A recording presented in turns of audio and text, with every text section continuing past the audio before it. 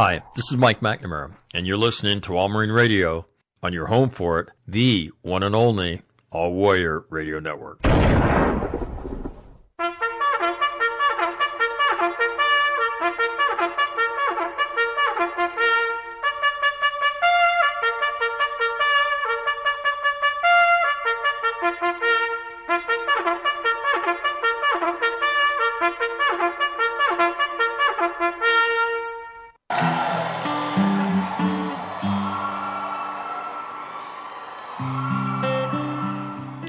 Not normally the way I start this, but I was listening to this.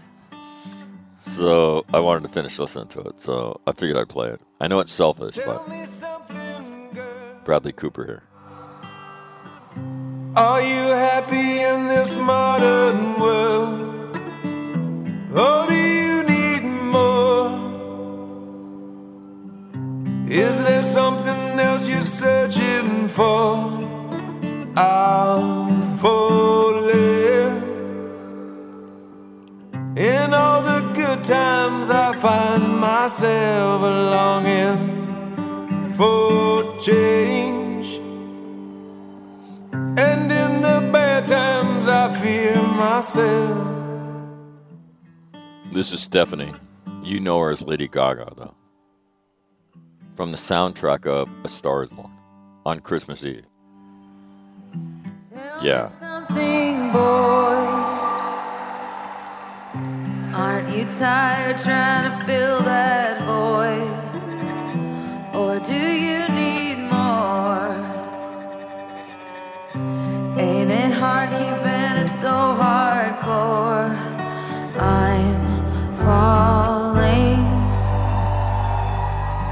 In all the good times I find myself longing for change.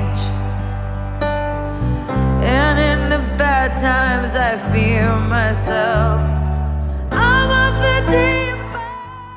So happy Christmas Eve to everybody out there. Yeah, how about that? And kind of as a Christmas Eve surprise, the Mensa sisters are going to join me. Yeah, so they're going to join me here in a few minutes, and we're just going to talk about Christmas. Although Tim's got a book review he wants to do. So he will do a book review, and then we're going to talk about how we spend Christmas. I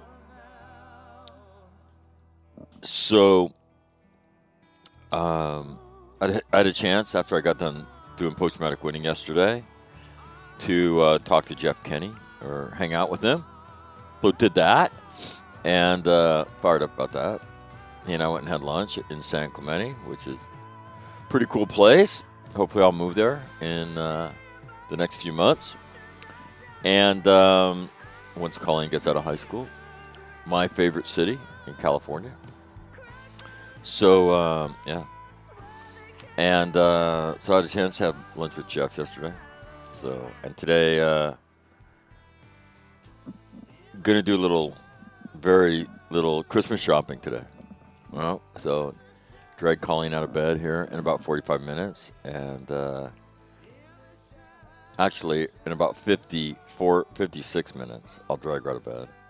And we'll go do a little bit of Christmas shopping. So, so good morning to you. Yeah, so they'll join me here in about 11 minutes, and we'll talk Christmas stuff. So I had a phone call with a friend of mine this morning, and it's something I talk about in post-traumatic winning. Everybody doesn't have a wonderful family, and for a lot of people, the holidays are not easy. They're filled with a lot of tension. As people get together, that though biologically related, if you didn't know that when you're in a room with them, you'd be saying, God, they don't like each other a whole lot, do they? Or why, when this got said, did it then blow up? And so to all of you people out there, hang in there, okay? It was it's a it's not an easy time of the year for a lot of people, and then there's people that simply don't have families to go to. So the one thing I would tell you is be a little bit mindful of that. Reach out if you know people that aren't going home, or especially in this year when some people can't. Um, Make sure you reach out to them. Schedule a Zoom call or something to spread a little Christmas cheer, and yeah, and just spread it around a little bit. So yeah, I'd offer that to you. Just be mindful of that. The other thing I ought to say is spent the last 3 days going down to Camp Pendleton and doing post-traumatic winning for 1st Battalion, 5th Marines. And just want to say thank you. Their battalion commander, their OPSO, just huge believers in better leadership, and they see post-traumatic winning as a tool to hand their leaders.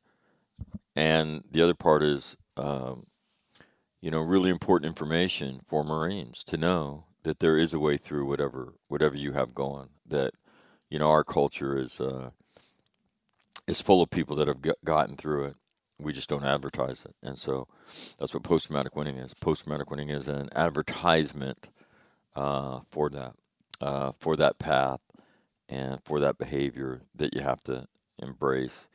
And if you're willing to do that, then you can get through just about anything that life throws at you on this planet. So but the experiences that I have doing it are just hard to put into words. Most days, the young people that come up and want to talk, the old people that come up and want to talk about their struggle in life, and just wow. I didn't know. I said, yeah, none of us did. And then that's the cool thing about post-traumatic winning. So just want to give a huge thank you to Lieutenant Colonel Terrell and Major Kincaid for shoehorning this into their training schedule, and going to change lives, and so good on them, in my opinion, for doing that.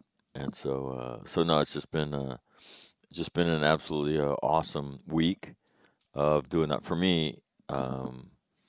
Being able to to meet all these people that come up and talk, and to spread this message that you can do it is pretty cool. So good morning to you. Yeah, the Mensa sisters will join me in about 6 minutes, and we'll talk a little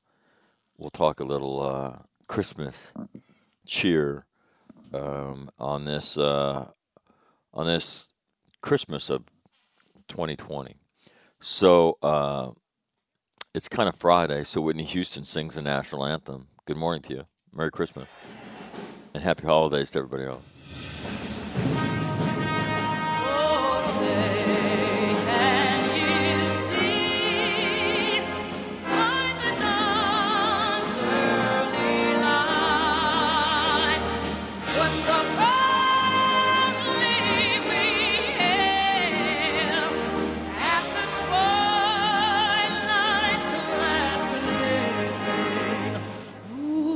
Stripes and bright stars.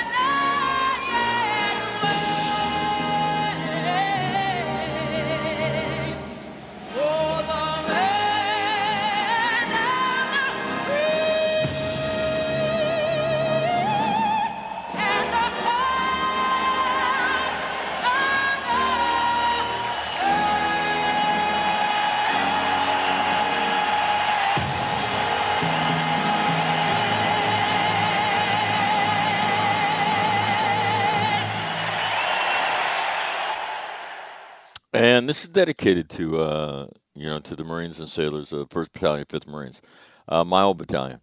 And I got a chance to do post-traumatic winning in front of my old company yesterday, which is Charlie Company. They call themselves Cherokee Company now.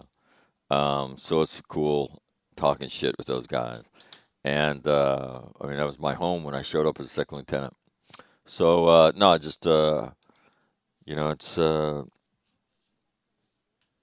again, God has blessed me with the opportunity to do this stuff.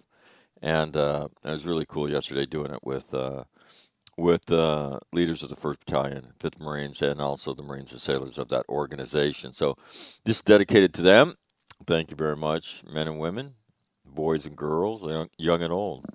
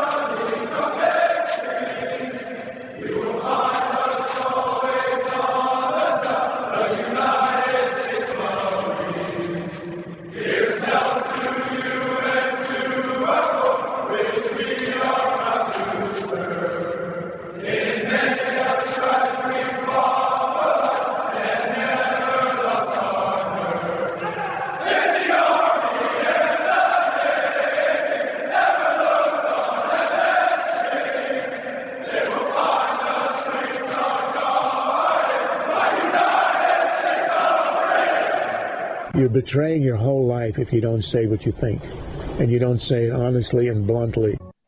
What keeps you awake at night? Nothing. I keep other people awake at night. For this campus had prepared him well. I'm very confident that, thank you very much. If this was vodka, it'd be a lot better speech. Wait for it, wait for it, wait for it. But I'm not supposed to glamorize alcohol anymore, so young folks, you ignore what I just said. Awesome. We just have to execute. And we are executing every day, and Sergeant Major and I are very proud of what you do.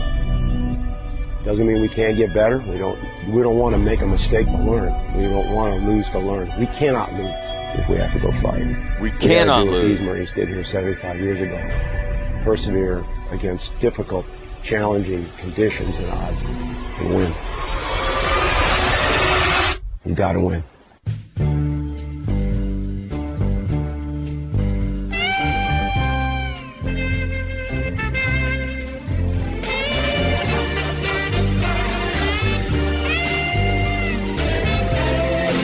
All right, time to check the weather, and then we will get the geniuses on here in 1 second. So, currently raining in Quantico, 54 degrees. Down the coast, it's warmed up in North Carolina. Partly sunny and 69 at Camp Lejeune. 29 Palms, sun and 40. Camp Pendleton, partly sunny and 59. Camp Smith in Hawaii, dark cloudy 71. Okinawa, dark cloudy 67. Darwin, dark cloudy 79. And in Norway, dark, clear, and 30. At the home of All Marine Radio, mostly cloudy and 52. Looking for a high of 70 today, 70 tomorrow on Christmas, 64 on Saturday, 62 on Sunday, and 58 on Monday, with a 55% chance of rain. So that is a look at your weather. Let me assemble, right? Let me assemble the geniuses here, and you can hear what it sounds like. This is William Costantini.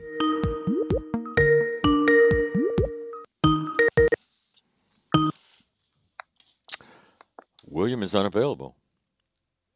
No, I'm here. Oh, well, you're on, so don't say anything really, really gifted, okay? All right. All right. There you have it. That was code for don't step on your own ear. Tim Lynch is joining us now. Timothy, how are you? Or not? Skype audio. He's muted. It wasn't me. Timmy? Yep, I'm here. All right.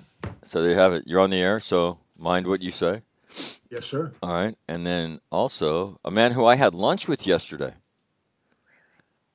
And I had I don't know, I can't remember the name of the place. It was whatever the name of the place was, That Burger. And Jeff Kenny had a vodka tonic, I think. Hey, Jeff, you're on the air. Yes. All right. You had a vodka. Good. You had a vodka tonic yesterday? What did you have for lunch? I had a vodka tonic while you had a hamburger. There you go. There you go. So, but it had lime in it. So yeah, you're right. So you had one of the major food groups, two of the major food groups, booze being the other, yes. as part of your lunch. All right. We're on to talk Christmas, but before we do, I'm going to kind of go out of order. So the Nightingale doesn't get to go first right now. Damn it. So, Timmy has a review of Bing West's book. I know. Hey, you should take your blood pressure medication right about now, okay? Go ahead. I'm going to have another vodka first. Okay. Another? Yes. Timothy? All right. First off, I don't think it's a book. I think it's a movie script, for crying out loud. I couldn't put the damn thing down. He does an excellent job of weaving together a lot of the things that we've talked about over the years and throws in Vietnamese sappers, not communist Vietnamese, guys that got sons of the guys that we screwed over who are all about paying us back. It's hysterical, but he clearly said, well, he said in the interview with Mac that he's got composite characters, that these are all composites of people that he has. And I'm interested because I got some guesses, but I don't have the knowledge of you three. I would love to hear what you thought after you read it. Give you a hint. CENTCOM Deputy CG's name is Paul Killian, Lieutenant General. Yeah, there you go, right? Timmy's charter in the black helicopter. You clearly see he's talking about certain people as certain characters come in, but the way he weaves this thing all together was masterful. I couldn't put the damn thing down. I enjoyed the hell out of it. Masterful, Jeffrey. Yes, I heard that word, and I think. Hold on, the reason I wanted him to do this book is just as a Christmas Eve present to you. So I could get it also. I wonder if he's got a composite character, the lieutenant colonel who's yelling at him in the LZ in Osmar up in northern Kunar province, which I have a picture of. I'll share with you guys. My interpreter took my Tajiman Habibi took the picture, but yeah. Well, I'll tell you what, Tim, I'll read that fucking book. Absolutely. Do you want my copy of it? That way you don't have to compromise yourself morally and spend money on it, because if you're in love, he's not spent money on a book in years. That's true, but and that's true. Yeah, let's not. As far as me compromising my morality, the less said about that, the better. I've gone down that road and around that bend, so you know. All right, then I won't drop the book off. So this book is advertised as fiction. Yes. So it's different in that all his other books were advertised as nonfiction, but actually were fiction. This is so Will. This is Will, right, ministering to Jeff right now. This is Will putting. I think you got to explain what you guys are talking about, referencing the author in question. William? Well, it's just that every book you ever wrote when I. Go ahead. Whoever's talking, go ahead. That's Will. Yeah, I just say his other books were fiction. Whoa, whoa. Every other book he wrote was fiction. Whoa. Yeah, I tell you about that. Or other people would call it.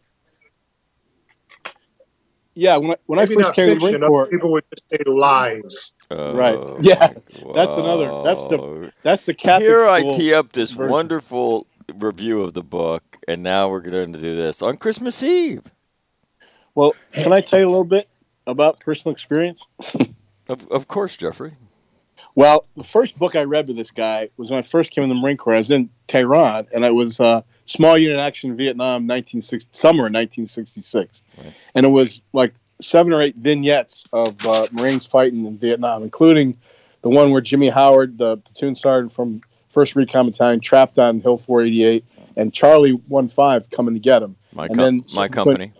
Right, and then a subsequent battle with 15 battalion battle where they were moving a contact. They ran to an NVA regiment. My battalion, who I was with yesterday, along with my old company yesterday. How about that? Irony of irony. Great. Here. Yeah, thank you.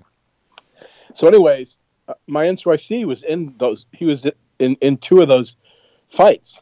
As a lance corporal and then a corporal. And he says the date's accurate and some of the stuff that happens accurate, but a lot of it's just not so.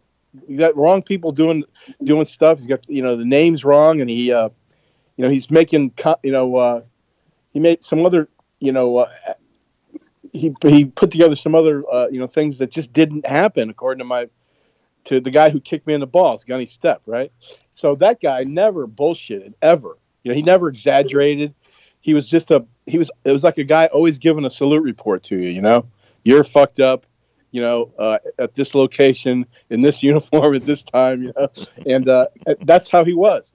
And so then, so I thought, well, whatever.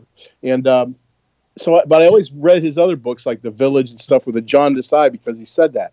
And then when we get into if I could interject, I mean, this is the role. This is what SLA Marshall did, right? Oh yeah, and he was a fantasist too. But most people did not know that, right? I mean, and he's outed later as somebody who Hackworth, right? As somebody who uses some elements of a story and then with his own narrative to write a piece of what people call faction, right? Yeah, right. That's right. Use a little bit of truth. Hey, every liar knows. You try and stick as close to the truth as you can, so you won't forget it. Every good liar.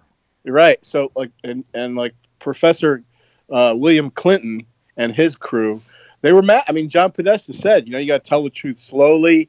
There's an art to it, to lying, and I think those 2 guys, SLA Marshall and Bing West, they tell a little bit or like half the truth, and then they stick in what their opinion is, through fantasy characters and just flat out baloney.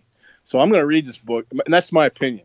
And also based on stuff he did in an OIF-1 accusations he made about 1st LAR, and also stuff that I just saw myself in RC East in 2009 regarding the disaster at Ganjigal. I got a bad. I just don't have a very good opinion of the guy. Right. That happens. What Will and Jeff are talking about. That happens a lot with guys who try to write accounts of what happened, and the first thing people take them on is their facts were wrong, the dates are wrong, the people that are there are wrong, and so be wary, all you potential authors out there. So I never heard. I have to add something. Okay. Can I add something? Yes, yes, Timothy. Yeah. Jeff has told this to Mr. West. This is not, and I think it's important everybody understands this. This is not a surprise. It's not going to be a surprise to him. They've had this conversation, and I think it's important people understand that. At least they think we're talking out of school. Yeah, Jeff is not, for those of you who don't know, Jeff is not good at disguising what he feels, and he certainly is not good at holstering his tongue. And so if you're around him and you see him twitching and turning green, something is about to happen, and he's fighting his own inner voice of discretion is the better part of valor. To which the response is, fuck discretion, valor always trumps, and away we go. So there you have it. Let's talk about Christmas. What's that? What, Timmy? I just was going to add, there's no composite character that has anything to do with Jeff. I don't recognize anybody in that book that has a kind of finesse, other than the hero and his tactical ability at shooting people, because Jeff had made that a fine art. Finesse? Did you say finesse? Other than that, no. Finesse. Nice. Okay, here's and I would say just one more thing on this. You know, I've known Jeff since 1988, and the word discretion would never come to anywhere in my mind. So, in fact, your relationship starts with that, as he incites an insurrection against the second lieutenants that were calling you sir. I know discretion's like when you're prejudiced against people, right? So I don't have any of that. Oh wait, that's discrimination. Damn it! I hate when that happens. All right, here's a little quiz for all you, 2/3 of the panel here of the Mensa sisters have served as United States Navy personnel. So here's a question for you. What is the second oldest ship? The second oldest ship in the United States Navy? USS Constitution. What's the first oldest? Yeah, that's the oldest. Oh. Yeah, that's Constitution. What the hell was it? Old Wait a Ironside, second. man. The Constitution is... It's a frigate that's up in Baltimore. Hold on. The Constitution is the oldest ship in the Navy. It's the Old Ironside. Old Ironside, yes. What's the second oldest? 76 years old. Any idea? Jeffrey? 76 years old? 76 years old. Wow. Rain Man? Oh, yeah. It's got to be. Is it the Intrepid? Nope. Negative. You're out. Timothy? Okay. Lexington? Negative. William? A graduate of the United States 76 years old? A graduate of the United States Naval Academy. There's a ship in the Navy Yard that never sails. They do retirements on it. Is that it? I don't know the name. Could be the Barnstable County. It's got to be. It is it's a dry dock named the Dynamic. 76 years old. Whoa! I thought Will was headed down that road. I thought he was going to become the undisputed heavyweight champion of all things inane in the world, but it was not to be. Let's talk about Christmas. How many times have you been deployed for Christmas, Jeffrey? Holy shit, man! Most, it seems. I would say 12 times. 12 times, okay. Starting with 1976, and then 77, 78, and then a bunch of fucking times. And we left on the float. Me and Will did when I was a second lieutenant on New Year's Eve. So we made Christmas that time. But yeah, the next time I missed it was during Desert Shield, Desert Storm in Liberia and all that. But I reckon it's got to be at least half, almost half, because I got 41 years. So, a bunch of times, more often than not, it seemed. But I don't know. Got it. Tim, how many times did you miss Christmas? Well, 4 times in 20 years as a Marine, and then you add 5 on top of that. I've missed 9 Christmases being overseas. Got it. Will, how about you? Believe it or not, I think I was only deployed once. And then once when I was working for the ACMAC, we were over there in Afghanistan for Christmas. So, I wasn't home for Christmas, but it ain't the same. But I think I was deployed one time, deployed to the Med when Bosnia was kicking off. Yeah, because we were in and around the Adriatic that year. So that's it. 2 out of 28. Got it. Any? I was, I think, twice. Once on the Ranger, and as the descendant of John Paul Jones, in case you don't know. And that is and then the other one in Afghanistan in 2010-11. Any great memories of Christmas while you're deployed, Jeffrey? Yeah, Christmas of 2012. Sparky got us booze.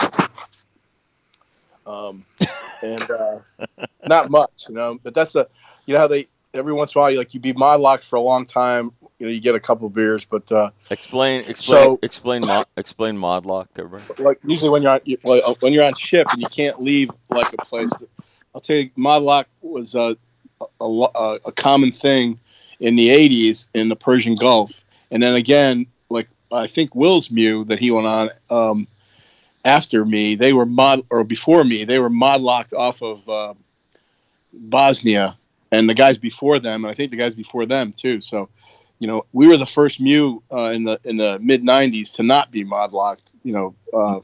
From like 90, I think it was 94, 95, all the way up to 96. So, but Modlocks, we were stuck there. And usually, if you're there for a long time, they may, come up with a couple beers. But Sparky got permission from General Gurganis, and we had a highly supervised shot and 2 beers thing. Which is, just so everybody knows, is a naval tradition. Yes. Right. Yeah. Yes. And so, and so that was a pretty good one. And then I had Great Christmas in Iran, but that's a whole different story. But that's not really that's not really a Christmas theme type event. It was a different kind of event.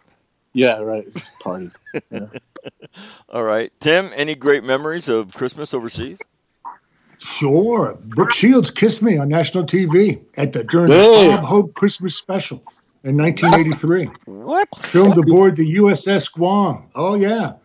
I remember that. Shit, yeah, it was 1983. I remember that. I got Ann Jillian gave me a big, long hug after she found me ministering to a guy in the ICU. That was a long story. That's a whole different story. But yeah, no, I've met Bob Hope and all those guys. It was a hell of a good time, and we got 2 beers to boot. Boom. Oh, Jeff! Little did she know that guy had the clap. You were missing. Yeah, exactly. He was a good guy, though. He was a good guy. Yeah. The clap happens. What? Wow! Do you have a picture of that, Tim? Yeah. I got I used to have a VHS of the TV thing. I got a picture of me and her and Miss USA and Ann Jillian, but it was interesting. But it was a long Christmas Eve because I kind of I had an incident. I've explained it to you once, but I'll real quick. I'll tell you. We had a guy come in, I think maybe 5 days before, who was a photographer. A journalist, a Marine Corps journalist, a sergeant off to New Jersey, who was flying in to do a story about whatever in the airport, and the pilots flying them in could have sworn somebody shot an RPG at him, and they dumped their collective and hit the damn tail rotor on the tarmac, and a piece came through and took off a piece of the kid's hand and one of his a good bit of a foot hit him 2 places, and they flew him out there. We didn't know what was going on when we came down because we never knew. We just get casualties inbound, and we're cutting all the shit off him. I could see his hands. I had no idea what's going on. And I take off his other boot, and I go, holy shit. And everybody goes, what? I said, look, his feet are clean. His toes are, what the hell is this? And I asked the guy, I said, are you gay or something? Why is your feet so clean? Because we never saw that. I was just trying to get his hand off of being freaked out and whatnot. But it kind of stuck, and he was real depressed about it, and he couldn't see Brooke Shields. And I told him that he asked if they're going to come up and see him. I said, well, they'll see second best the machine gunner because he got taken around up a leg as he was dueling some Syrian bastard. And at the time we weren't medevacing those kind of wounds home. So he's just laying there till his leg got better. I said, they'll see him because he got shot, but you got hit you just had a shitty pilot kind of hurt you. Besides you're gay. And he started crying because the gay stuff, I guess they caught on and everybody was teasing him, and I didn't mean anything by it. So I moved him I said, I'm gonna hook you up. I moved him in the ICU, and I put bandages on his head, threw some blood on it because I got the lab. I just take a unit of blood and so I get them all, and I put a mask on him, oxygen mask, but I don't hook the oxygen up to the system because it takes the doctor's orders. And the ICU has an illegal washer and dryer in the head that we ran whenever there were no patients because we never got our clothes back from ship's laundry. So there's lint coming through the damn place. It's just hot as hell because the dryer's going 24/7. And he's sitting there, and Brooke Shields comes in and looks and recoils. But Ann Jillian comes. I didn't think about this because I'm sitting on this big thing with a little, and she says, is he going to make it? I said, nah, he's not going to make it. I make some bullshit story up about him wrestling some kids out and all this. And she starts stroking his head and talking to him. I hadn't thought about this, because the guy gets an erection, a big, huge erection, goes right up through the fucking sheet, and he can't breathe because there's lint clogging up the end of the stupid oxygen mask, which is just laying on the floor. I was like, oh, shit. So I try to get her out of there saying, he's got a priapism. We're going to get him out of here. But the ship's surgeon comes by and looks in and goes, what the fuck are you doing? And I had to, it's awful. So it wasn't the best Thanksgiving, Christmas Eve, but it was memorable. I'll tell you, Big West is proud of you, man. Yeah. Well, they really, they couldn't get too upset with me. And when I laid it all out, except for they said, when you started the gay shit, I saw you. That's what the Master Chief said. Master Chief was fucking pissed at me, but they let it go. What the? Yeah. That is, okay, That's just great. so everybody knows. So when you're a leader in the Marine Corps, you hear those kind of stories on a regular basis, right? Oh, yeah. Right, your XO comes in and says, hey, sir, you're not going to believe this. And then the only thing that you hear in 50% of these stories was, so, sir, we were minding our own business drinking, right? Yeah. That's the other half of it. Yeah. Wow. And none of that on this one. But they couldn't keep a straight face. I was kind of scared because I thought they were going to screw me. Yeah, no kidding. What an idiot. They decided not to. Will, do you have a good Christmas story being deployed? Well, yeah, before I tell one, so when I was at Navy, I think at the end of plebe year, Bob Hope brought the whole show in there, and it was Bob Hope, Bernadette Peters, Christy Brinkley, and Brooke Shields. Whoa. But Brooke Shields had to be like 16 or 17 at that time. Right. And you think Brooke Shields is good looking until Christy Brinkley comes down onto the stage, and she looked like a 16-year-old girl. So when we were in the Adriatic, this is when Bosnia was kicking off. So it's late fall of '95 into winter, turn of the year '96, and so I was on Whidbey Island. I was CO troops on Whidbey Island, and I think we had Kearsarge, but it may have been Wasp. Yeah. Was out there. So those guys were stuck out there for 29 days out of 30. Whereas Whidbey Island and the other ship, Bill Mullen was on the other ship, was the LPD. I forget what it was. We'd be going in and out of port.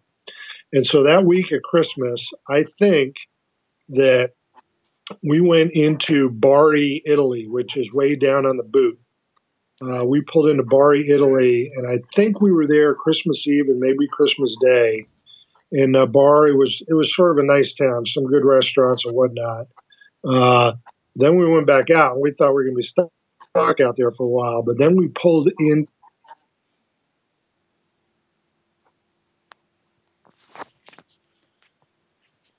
Will has a connection issue.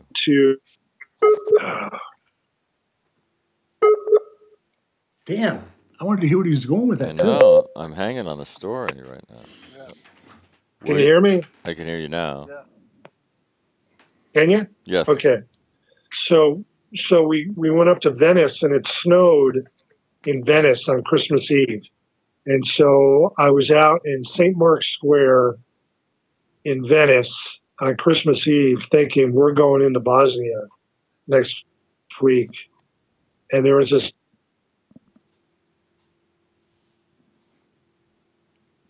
Oh, he's doing that on purpose, man. This is a good story. He's trying massive. Pretty cool. So, hold on. You were in St. Mark's Square? And yeah, we're in St. Mark's Square. Okay. It had snowed, and there was a massive snowball fight between a bunch of Marines and just people on New Year's Eve in St. Mark's Square in 1995, turning New Year's 1996. Wow. Yeah, that's a great story. We when I was in Afghanistan, 2010, 2011, our ops chief and assistant ops chief in the S3, they threw a Christmas party, and it was totally unexpected. And they rounded up all this shit. I don't know where they got it. And everybody got a present. But when you're gone like that, and all of a sudden, this thing kind of happens, everybody kind of got together for a little bit. and Dave Furness is there, Chris Bronzy, all these different guys who I was there with, and they're great guys, but it just happened kind of unbeknownst to us. They'd planned this and put this thing together, and it was just I don't know. It's just really cool, almost something out of like kind of White Christmassy that you see. You're there for so long with them. We were there for a year, and and now you're celebrating Christmas together, and it was completely unexpected, and we had a Christmas tree that Susan sent me, and we put it up in our hooch. So if you can imagine a Quonset hut, but it's kind of made out of rubberized canvas now, modern, with a wooden floor, and there's wood partitions up. People have rooms, and that's where you live for a year, sleeping on a cot. At the end of the hallway, you came through the door. At the end of the hallway was the Christmas tree, and there was bulbs on it, and everybody wrote the names of their kids on the bulbs, and the Christmas tree was that wound up being our like night light, because we never turned the lights on in there because there was normally somebody sleeping during the day because they were up all night or something like that. And so I still have some of that stuff from that Christmas tree. So hey, you know what? What? Me and Jeff had dinner together on Christmas Eve in 2009 in Jalalabad, and Jeff turned me over to the chaplain and gave me like 80 pounds of Starbucks. It was awesome. Yeah, I just carrying that shit out. Yeah, remember? Yeah, that was our Afghan fob. Camp Yui. Yeah. Yep.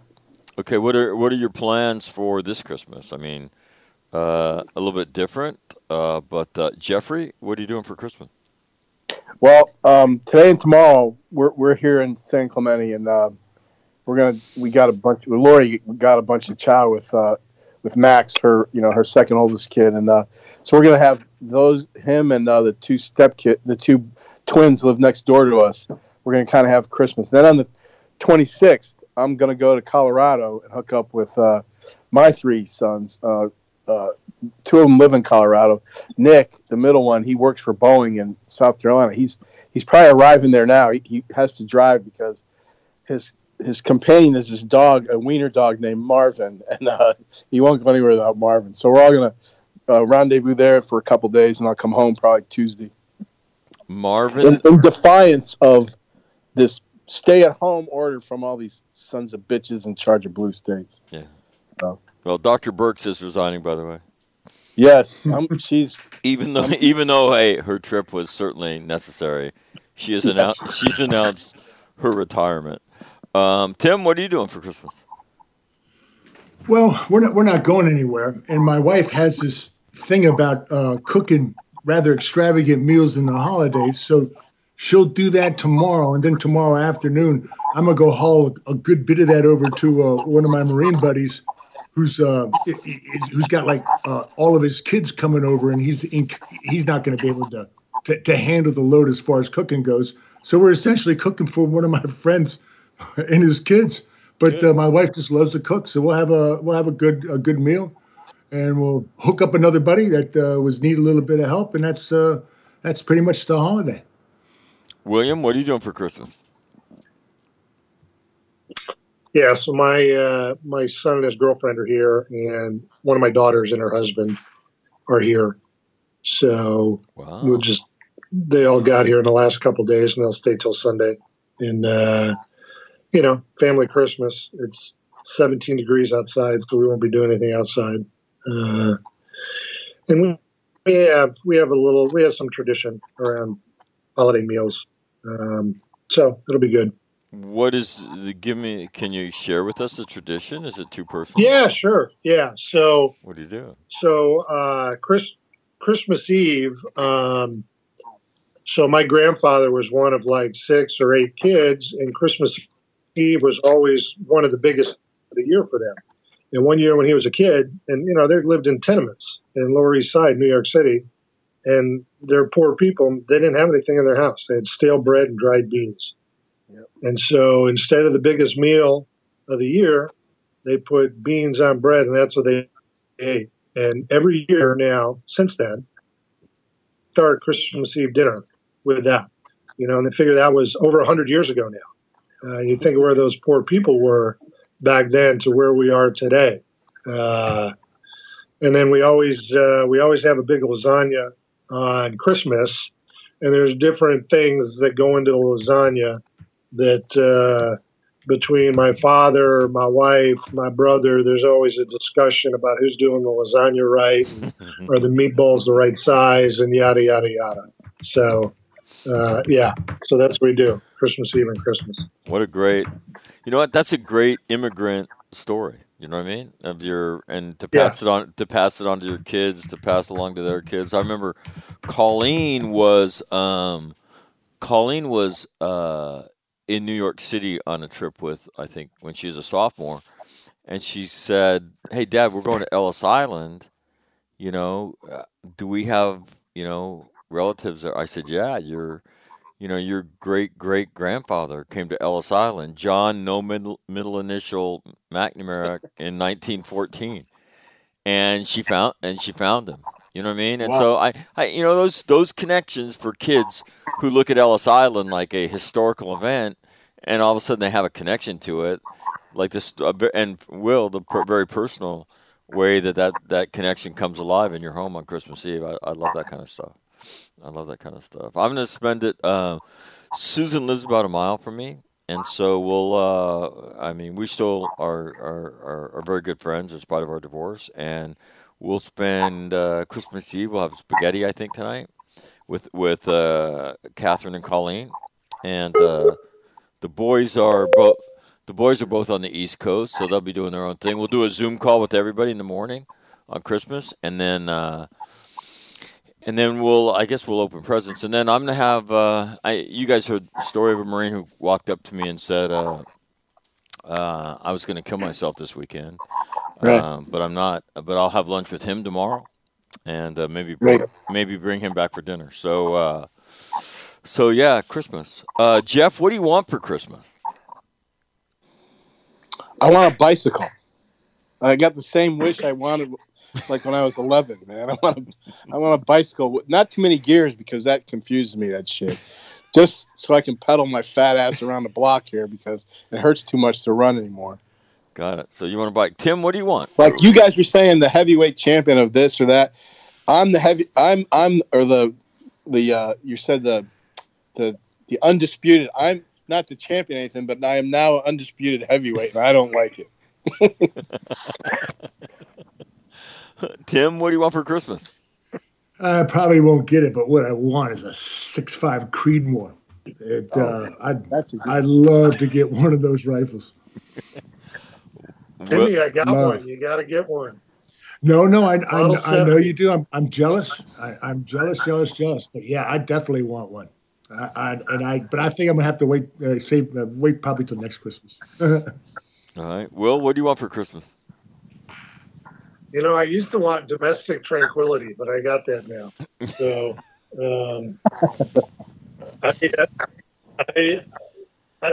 that actually, Jeff, that actually came from Joe Rutledge. He would pray for that every day. And he never. Actually, he always.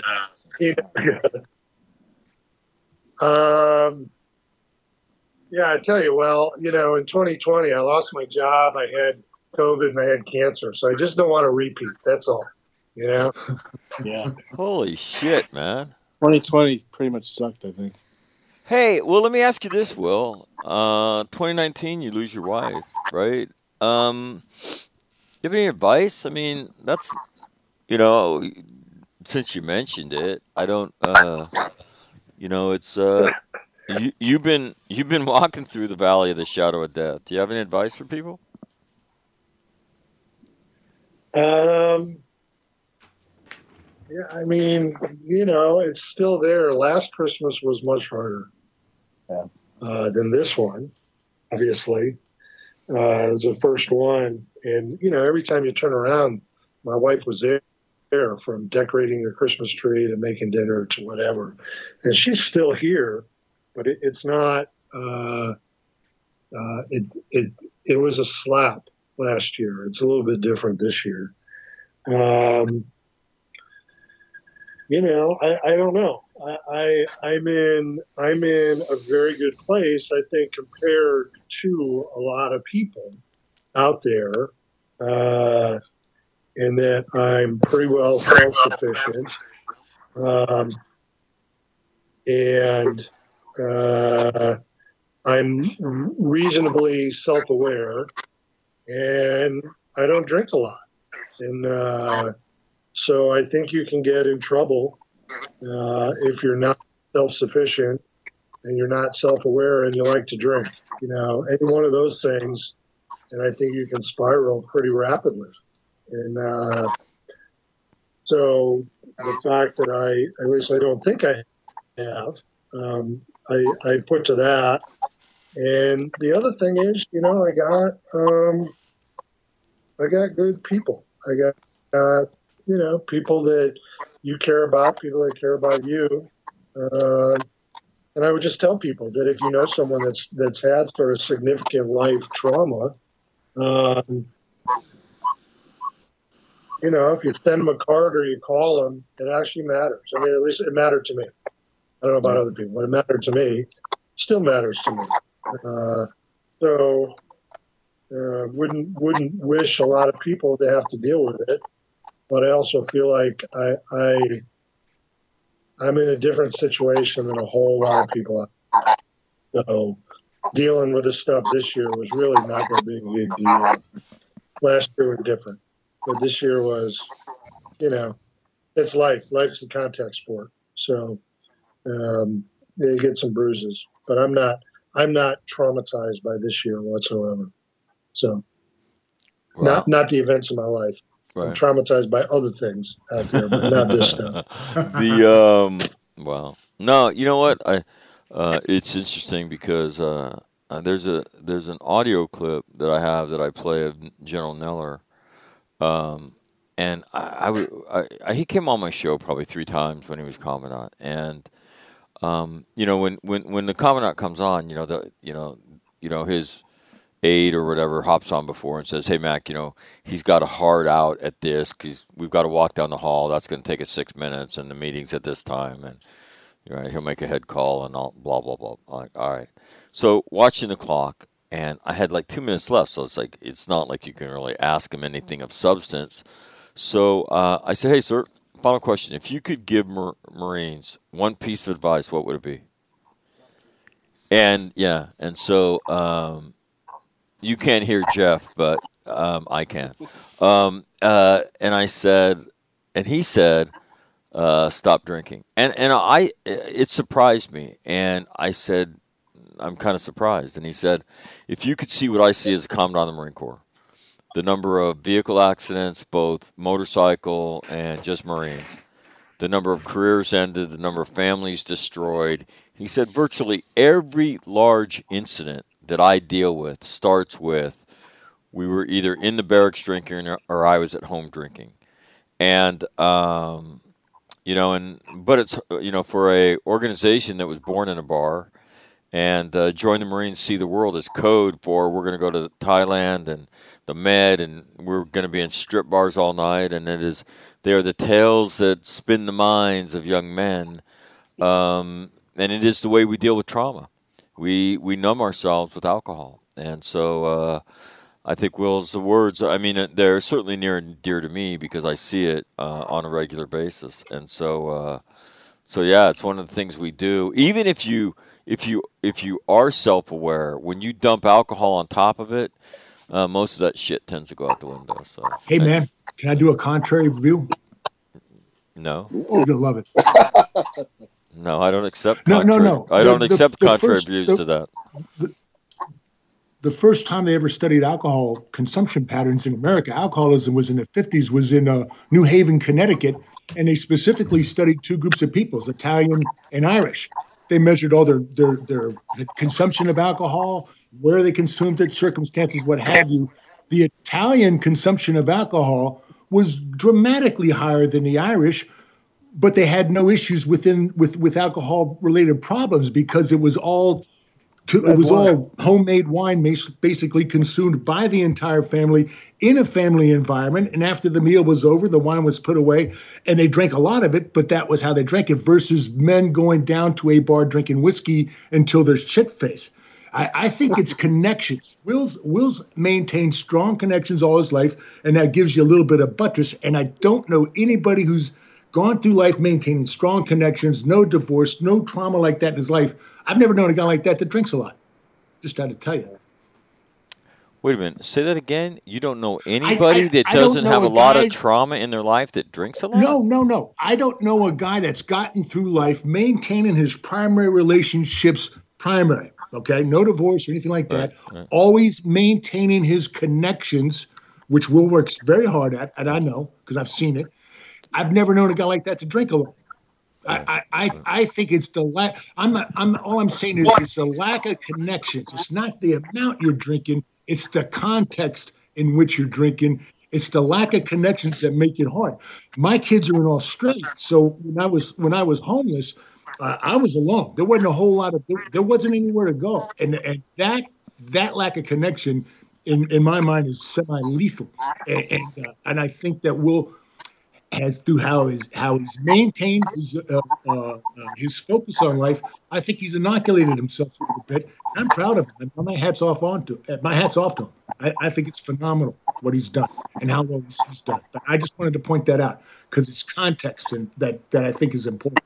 Connections are key. Well, I don't doubt. Again, I don't. Not that I disagree with you, Tim, but I know people that have had connections with people, and they drank, and slowly but surely they destroyed those connections. Ken Rogers was one of them, and he'll tell you that slowly but surely he ran everybody out of his fucking life because of his alcohol habit, and he started with a lot of connections. So I'm just saying. But Ken Rogers now, I think the way that he relates to life and whatnot would be very similar to the way that Will does.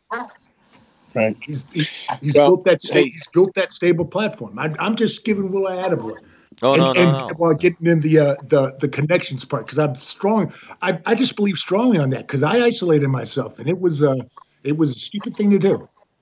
Right. No, let me just tell you, they're two deadly blades that you point at your throat when you start denying the power of each one of them. Right. When you don't respect alcohol and you don't respect your friendships. I mean, your friends, especially the people that your tribal mates. I mean, they'll intercede in your life but if you lose, that's why staying connected is such a big deal.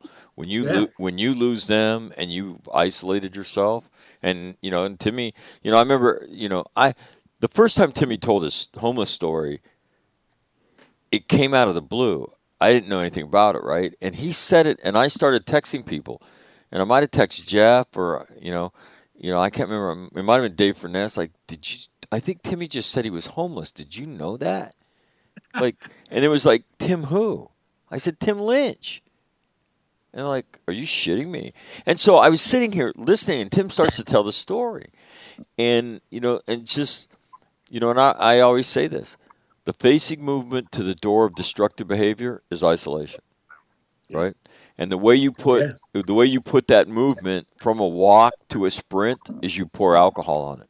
And let me tell you, if you want to understand the 80-20 split of how we handle trauma in the Marine Corps and in much of our culture, there you have it.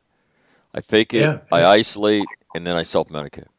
And that's and I stopped drinking when I realized how bad it was. I stopped drinking entirely, but I didn't get better because I remained isolated because I was humiliated. Right. No, and again, all that it's culturally, it's the way we do it. That is the path, right? That's the way we do it. And again, but the self-awareness piece that you mentioned, I mean, but again, even that, I mean, to think about what Will's been through the last 2 years. Yeah. I mean, shit, man. That's a lot. That's a lot. And I mean, and then you hear him say, yeah, this year wasn't shit compared to last year, right? Alls I had was cancer. What was the other one, Will? COVID, cancer. COVID, you lost a job. Yeah. the lost the job story is better than just the little I lost the job. Do you want to tell just the one other part of that story that makes it even better? Can I? Well, I got to be a little careful. You know, I got an agreement signed. Oh. With those people. Okay. And they treated me very well. So. Okay. All right. As opposed to other members of this crew, I prefer not to expose myself to legal jeopardy on the air. Jeffrey. Yeah, I know. I got to save my money because I'll probably get sued by Bing West. Oh, there's statutes of limitations, man. Anyway. All right. Well, I wanted to have you on and say Merry Christmas, and then hoping that you could help me waste an hour of my show because I didn't really feel like working. So I certainly appreciate you all hopping on this morning. But hope you all have great Christmases, and I will talk to you next week. Yeah. Merry Christmas, brother. Merry Christmas, guys. Merry Christmas, guys. Listen, it sounds like something out of a fucking Christmas movie. The Waltons. Exactly. All right, see you later. There you have it. The Mensa Sisters on Christmas Eve. How about that? Yeah, Christmas. The Beach Boys. You know, Will said something here that I will echo, and I started the show with it. You know, I mean, there's a lot of people that, you know, their family traditions, you know, you're not going to see on the Disney Channel, and then there's other people, you know, for instance, that, you know, one of the things that, you know, guys were talking about was the number of Marines that are going to be in the barracks on Christmas Day with no Christmas tree, with essentially no Christmas. And so if you know people like that, as Will said, you know, pick up the phone, man.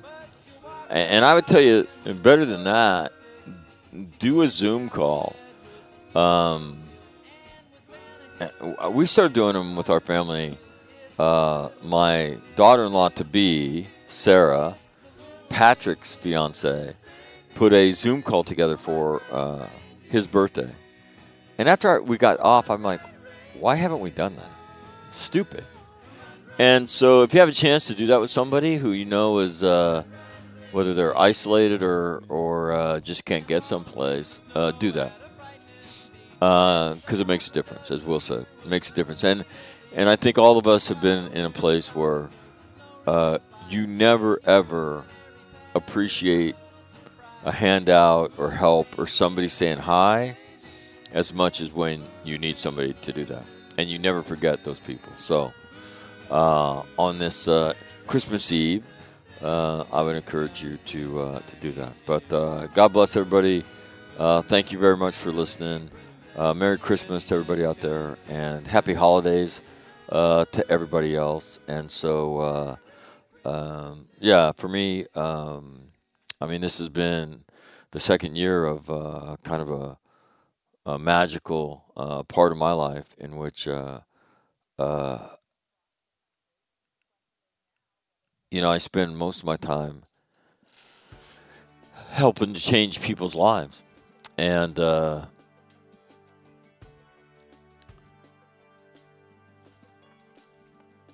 so, but it affords me a view of the pain that a lot of people live with. And so I would just tell you there's a lot of that out there. Make sure you reach out and just extend yourself to people. From Bev in Saskatchewan, Merry Christmas. Or best wishes for a Merry Christmas, Mac.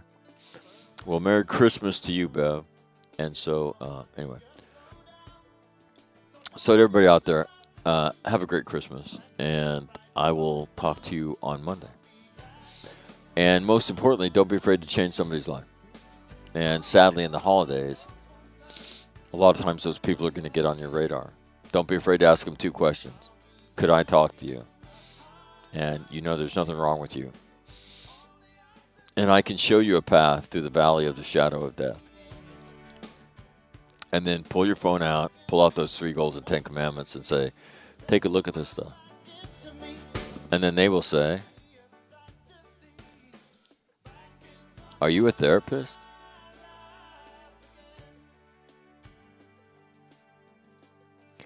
And then they will say, are you a therapist? And you'll say, have you ever heard a therapist say the F word this much? And they'll say, no. That's because I'm not a therapist. I'm just a friend, somebody who's been through this, and somebody who knows there's a path, and I just want to show you. So just so you know, most people don't need a therapist. They need a coach. They need a steadying hand on their shoulder. They need somebody who they respect, who will show them a path through the valley of the shadow of death. And we can all do that. We can all do that. So, and if you're looking for a little help, right, all the contact information on that website comes straight here to me, to my corporate headquarters, which is my Samsung cell phone. So I'm more than happy to help anytime I can. So Merry Christmas to everybody. God bless you. And may God hold you in the palm of his hand, and may he hold that hand close to his heart. So don't be afraid to change somebody's life. On that note, Merry Christmas. I'm out.